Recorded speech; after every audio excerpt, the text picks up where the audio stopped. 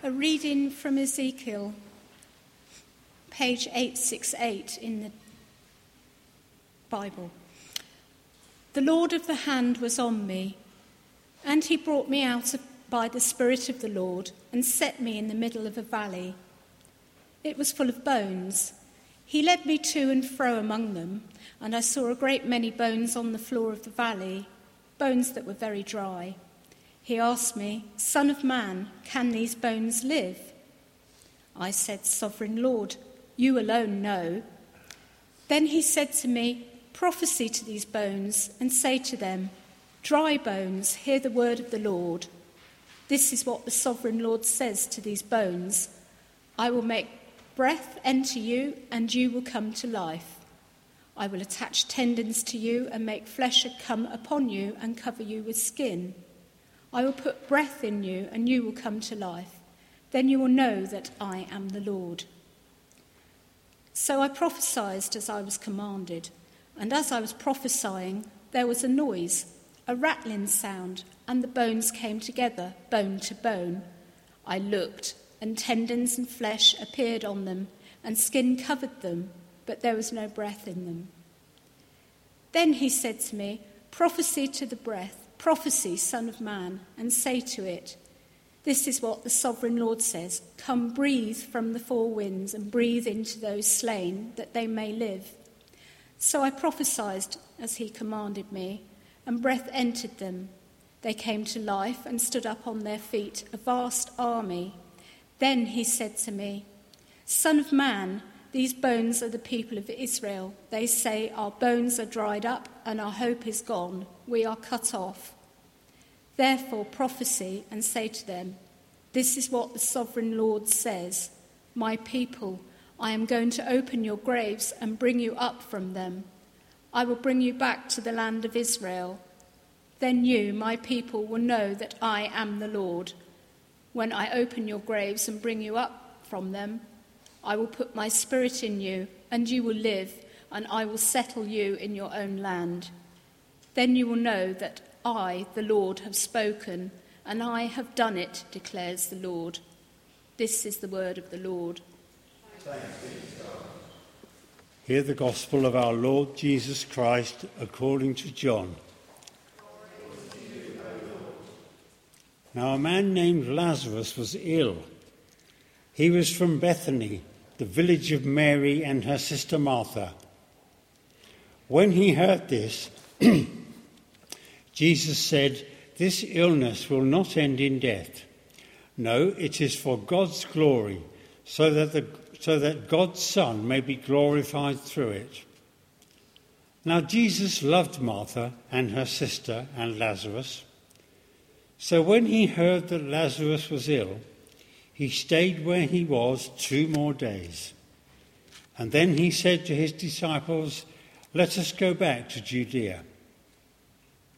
On his arrival, Jesus found that Lazarus had already been in the tomb for 4 days. When Martha heard that Jesus was coming, she went out to meet him, but Mary stayed at home. Lord, Martha said to Jesus, if you had been here, my brother would not have died. But I know that even now, God will give you whatever you ask. Jesus said to her, your brother will rise again. Martha answered, I know he will rise again in the resurrection at the last day. Jesus said to her, I am the resurrection and the life. The one who believes in me will live, even though they die. And whoever lives by believing in me will never die. Do you believe this? Yes, Lord, she replied. I believe that you are the Messiah, the Son of God, who is to come into the world. When Mary reached the place where Jesus was and saw him, she fell at his feet and said, Lord, if you had been here, my brother would not have died. When Jesus saw her weeping, and the Jews who had come along with her also weeping, he was deeply moved in spirit and troubled. Where have you laid him? He asked. "Come and see, Lord," they replied. Jesus wept. Jesus, once more deeply moved, came to the tomb. It was a cave with a stone laid across the entrance. "Take away the stone," he said. "But Lord," said Martha, the sister of the dead man, "by this time there is a bad odour, for he has been there for 4 days." Then Jesus said, "Did I not tell you that if you believe, you will see the glory of God?" So they took away the stone. Then Jesus looked up and said, "Father, I thank you that you have heard me. I knew that you always hear me, but I said this for the benefit of the people standing here, that they may believe that you sent me." When he had said this, Jesus called in a loud voice, "Lazarus, come out!" The dead man came out, his hands and feet wrapped with strips of linen and a cloth round his face. Jesus said to them, "Take off the grave clothes and let him go." Therefore many of the Jews who had come to visit Mary and had seen what Jesus did believed in him. This is the gospel of the Lord. Let's just bow our heads for a prayer. Dear Lord, I pray that you would come by your Holy Spirit. Help me to speak and give us all ears to hear your voice. In Jesus' name, amen. Here's a question.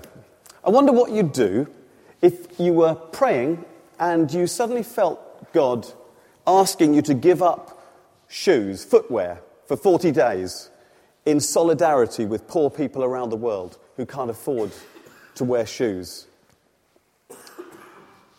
Would you do it? I'm not sure I would. I think I'd start saying, I'm not sure I really heard properly. But actually, that's exactly what happened with a colleague of mine who I trained with at St. John's, Nottingham. He felt God calling him to do that for Lent. And so he went the whole of Lent without wearing a pair of shoes or a pair of socks. The interesting thing was that although he did it because he felt called to do it by God, in actual fact, he was blessed enormously, or his church was blessed enormously by what he did, because the newspapers and the local television stations heard about it, and for 40 days they followed him round. He was cycling on his bicycle with snow on the side of the roads. He was giving school assemblies in bare feet. And they got so much publicity. It was wonderful. But the reason I just mention that is because Ezekiel, the prophet who wrote that first reading we heard, the Valley of Dry Bones, was often asked by God to do extraordinary things in obedience to God in order to convey a message to people. We've heard 2 stories in those readings.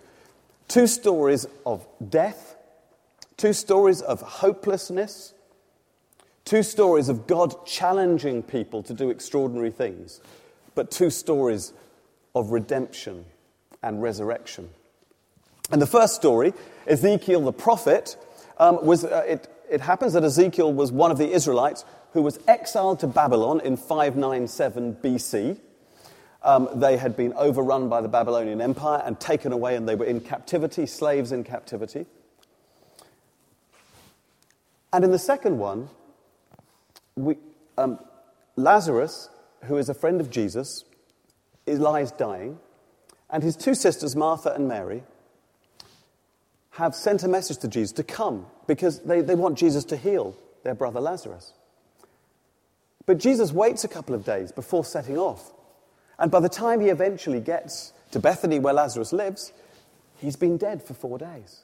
The situation seems hopeless.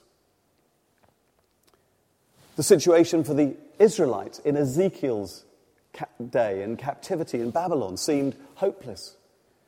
Ezekiel had prophesied the destruction of Jerusalem, and Jerusalem lay in ruins, ashes and rubble, and it seemed hopeless. And you know, there are often times in our lives, or there are some times in our lives, when things in a particular area seem hopeless. Perhaps a loved one or a friend has gone off in the wrong direction, mixing with the wrong crowd. And you can see that they are getting deeper and deeper into trouble. And there's nothing you can do to persuade them otherwise. And it feels hopeless. Or perhaps like Martha and Mary, you've had a relation or friend with a terminal illness who's dying, and it seems hopeless.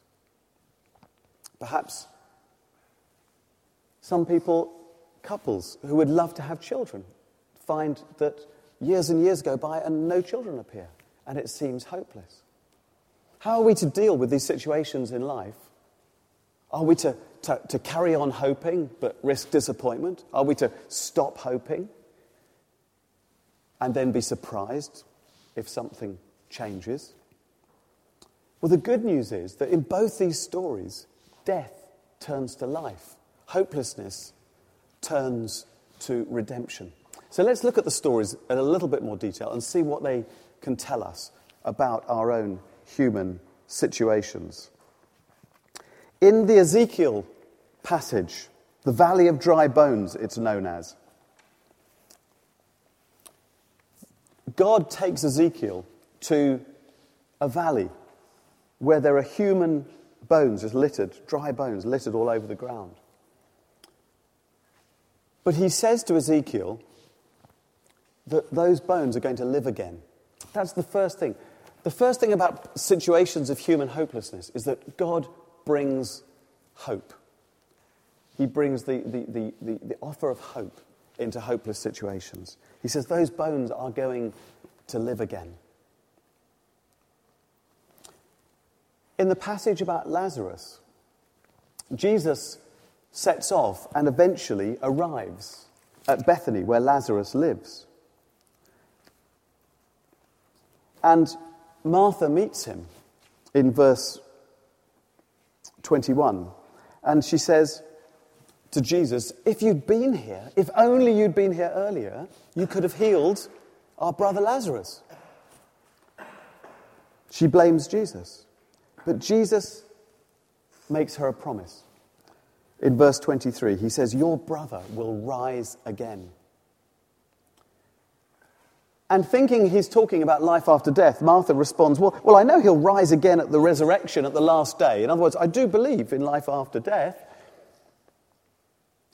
But she hasn't quite got it. Because Jesus says next, I am the resurrection and the life. The one who believes in me will live even though they die. And he challenges her faith. He finishes that verse by saying, do you believe this? He says, are you going to put your faith in me?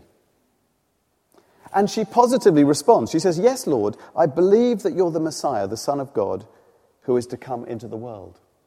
She hasn't quite yet understood what he's going to do, but she puts her trust in Jesus. But the challenge deepens. What happens is Mary arrives, her sister Mary arrives, and she asks Jesus the same thing.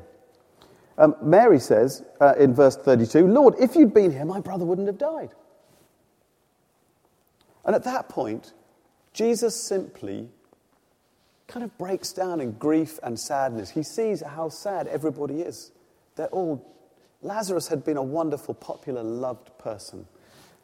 And they're all weeping. And Jesus, in verse 35, the shortest verse in the Bible and one of the most powerful, it says, Jesus wept. But he then asks them to show him where the tomb is. And the challenge deepens enormously in verse 39 because Jesus says, take away the stone. And they're shocked. Martha says, in effect, she says, you must be kidding.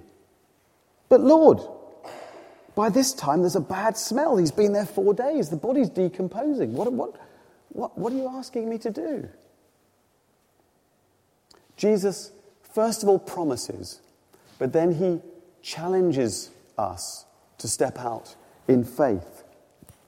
In the Ezekiel passage, God asks Ezekiel to do something even as mad, if not more mad, than rolling away the stone from the tomb of Lazarus. Because he asks Ezekiel to prophesy, in other words, to preach, to speak God's word to these dead bones in order that they'll come alive again. He asked the right person, though. Ezekiel was familiar with doing extraordinary things for God, and so he didn't doubt God.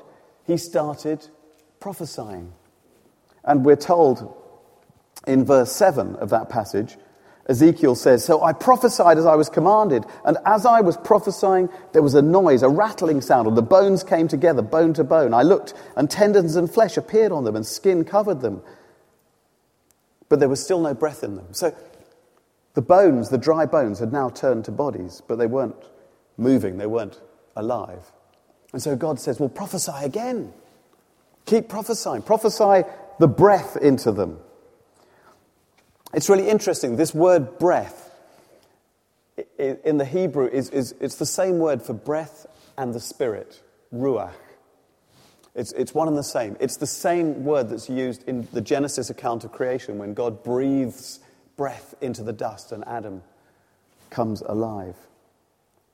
And so Ezekiel does this.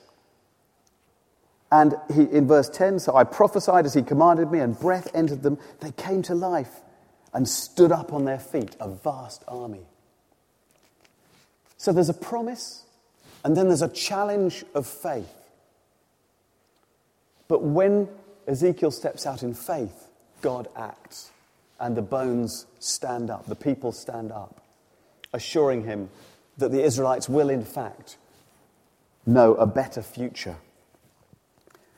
And if we turn back to the passage about Lazarus, the same thing is going on, the same dynamic is going on. Jesus has promised that Lazarus will rise again. He's challenged them to remove the stone from the tomb. They think it's a mad thing to do, but eventually Jesus persuades them. In verse 40, Jesus says, "Did I not tell you that if you believe, you will see the glory of God?" So they took away the stone. Jesus says, "Lazarus, come out." And Lazarus walks out of the tomb. They step out in faith, and God acts. And that is the dynamic of the gospel, the good news of Jesus Christ. God loves us so much. In situations of human hopelessness, God, first of all, promises a better future. It doesn't mean that he will definitely reverse whatever situation you find yourself in, but it does mean that he will hold out the hope of a better future.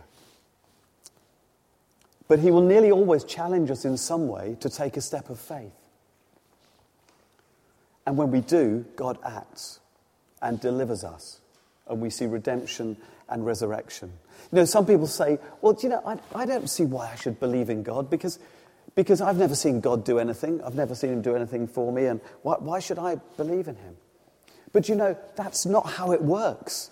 Faith and belief, they are the other way around. You have to believe before you can see God act. That's certainly been my own experience. When I was deciding whether to come out of business and go into ministry, I was in a big dilemma. I was earning a lot of money, and I knew I would have to say goodbye to all of that.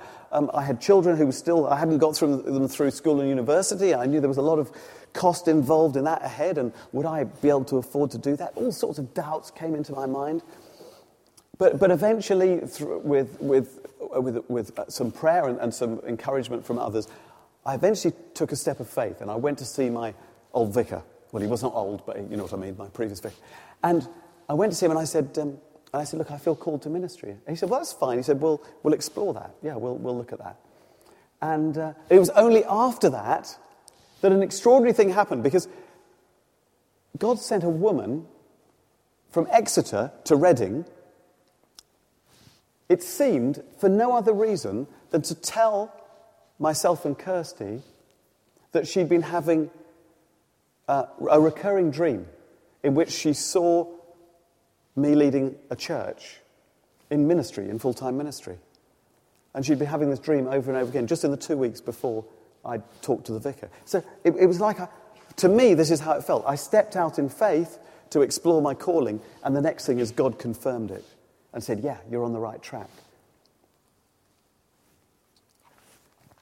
That's the dynamic of the gospel. And today, whatever your situation, whatever situation in life you find that feels hopeless, God goes on. He loves us so much. He goes on giving us hope, giving us the possibility of resurrection. And I'm going to finish by reading you a little article from the Yeldall Manor newsletter. If you don't know Yeldall, it's a Christian rehabilitation centre just outside Reading, on the east side of Reading. And this is a short article written by Atara, who is one of the counsellors who works there. So it helps people with alcohol and drug addictions to get straight. And this is what she writes. Whilst reading Ezekiel 37, that's our reading this morning, one morning, I was struck by the Lord's amazing power and ability to bring back to life what was once dead. For those who have contact with the men at Yeldall, this is a daily truth. As a counsellor here, I have seen many men walk through the doors, hopeless and numb, effectively dead within their very being from addiction. Some have nothing left except a numbness that pervades every area of their life, believing that life will never get better. As the weeks and months go past, we see them slowly rise and get physically better. They're eating and exercising and sleeping well. It's at this point that some, sadly, decide to leave the program, whilst others continue. At Yeldall Manor, we never pressurize anyone to take the next step of Christian commitment, but the Lord longs to breathe his very breath into their soul and spirit so that they're not just existing, but living. The men who do invite the Lord into their life witness this power of resurrection. They see the healing within their mind and body. They experience restoration of relationships with their loved ones. They have an inner peace and confidence previously unknown, but mostly they feel accepted and loved and therefore able to give love back. They are no longer in the valley of the dry bones. They have been resurrected. They have stood up and walked out of the valley, part of a vast army of men who have been made new in him. It is only the Lord's living breath and spirit that can do this miracle, and he does it again and again. God is in the business of resurrecting the dead, even today. And God is in the business of doing that in your life and in my life, in the areas that we find difficult or hopeless. Amen.